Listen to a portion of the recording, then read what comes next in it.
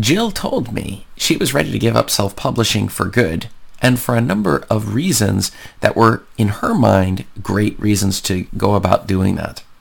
Today we're going to be talking about 3 ways self-publishers sabotage their success. This is Chris Baird from selfpublishingmadeeasynow.com, where self-publishing doesn't have to be so hard. So it was several months ago, and I was running through a coaching session with Jill.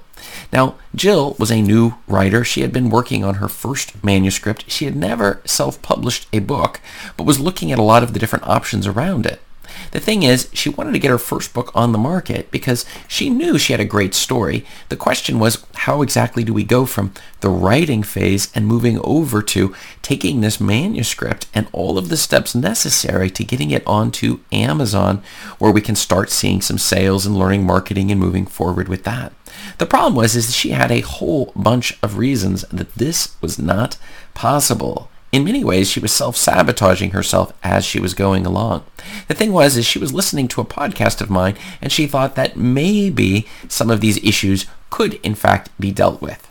The thing is that what was at stake was that she would maybe never get her book onto the market if she continued at the pace that she had been moving, and in some ways completely stopping this entire flow.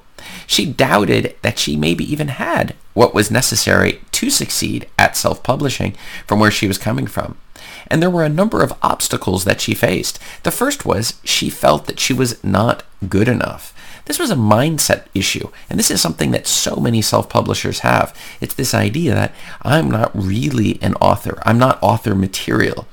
People have said they liked my writing, or I believe I have stories, but in the grand scheme of things, I'm just not someone who people are probably going to want to read. Maybe my ideas are not good enough, or my stories are not compelling enough.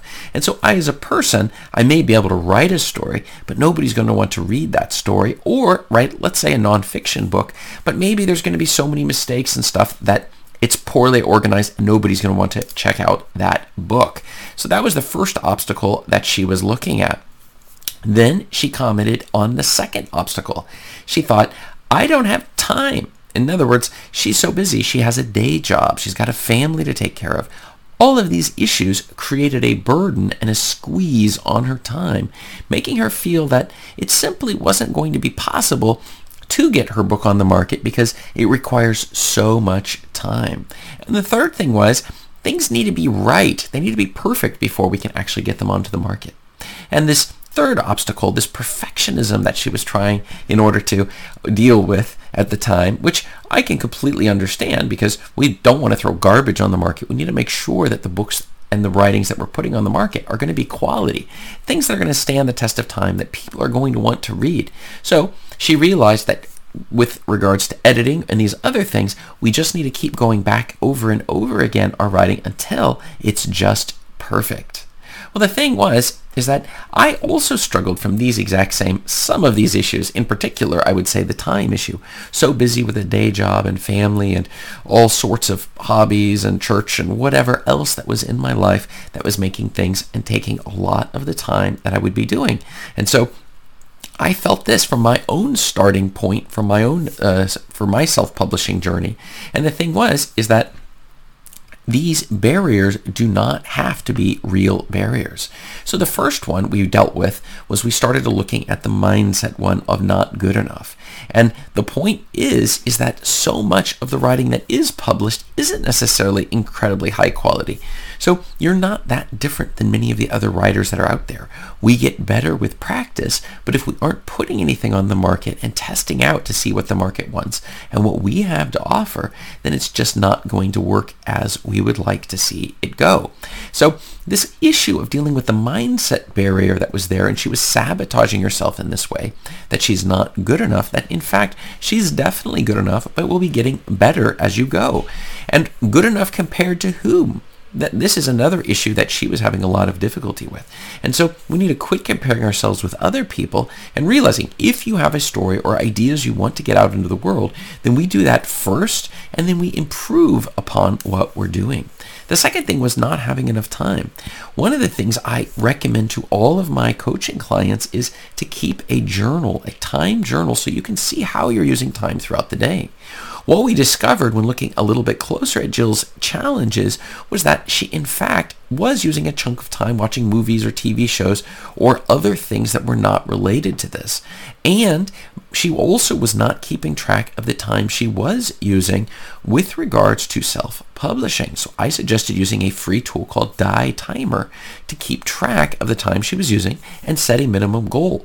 For me, when I was getting started, my problem was not having enough time, and so I set a goal of 5 minutes a day. And after a period of time, I discovered that started to go up to 30 minutes a day. Now I have many hours a day that I dedicate to self-publishing. And so this issue of not having the time is something we can work through. We can figure out things that are sucking our time in order to shift things around so that we would have the time that is necessary to go about overcoming this way we're self-sabotaging. The third thing was this perfectionism. And the perfectionism, our books do not have to be perfect. It sort of ties back into the first one of not being good enough, that our books absolutely must be perfect or else they're not worth putting on the market. And this is just a false belief that will destroy your entire business. We need to realize it's not perfect. Our goal is that our next book would be better than our previous one. We can fix previous books if it doesn't require too much time, and then we just keep on improving as we go. We're having a dialogue with our audience. We're going back and forth. They're letting us know what it is about our books that they like or don't like. We're fixing that in our next book, and we continue this dialogue with our audience to figure out how we can best serve them as we as creators, put value into the world in the form of writing. Finally, she hit one additional obstacle, and the biggest obstacle she had was this technical ability. I don't know anything about computers so much. I'm not very good with software. This is one I hear so often from many of my coaching clients. I just don't have what it takes. And that's why I pointed out one of the whole reasons Self-Publishing Made Easy Now was created was to deal with this exact category.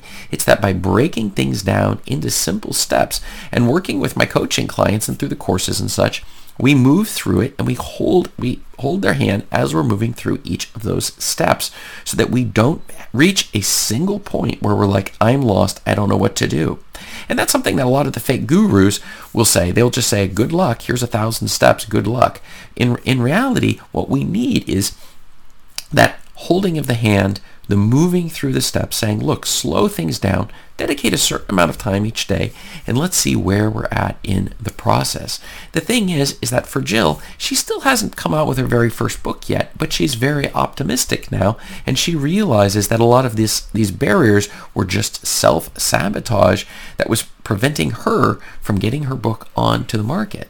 My question for you is, how do you self-sabotage your self-publishing journey? I want to know. Let me know below in the comments so I can know and I can actually help you deal with those exact issues. Thanks.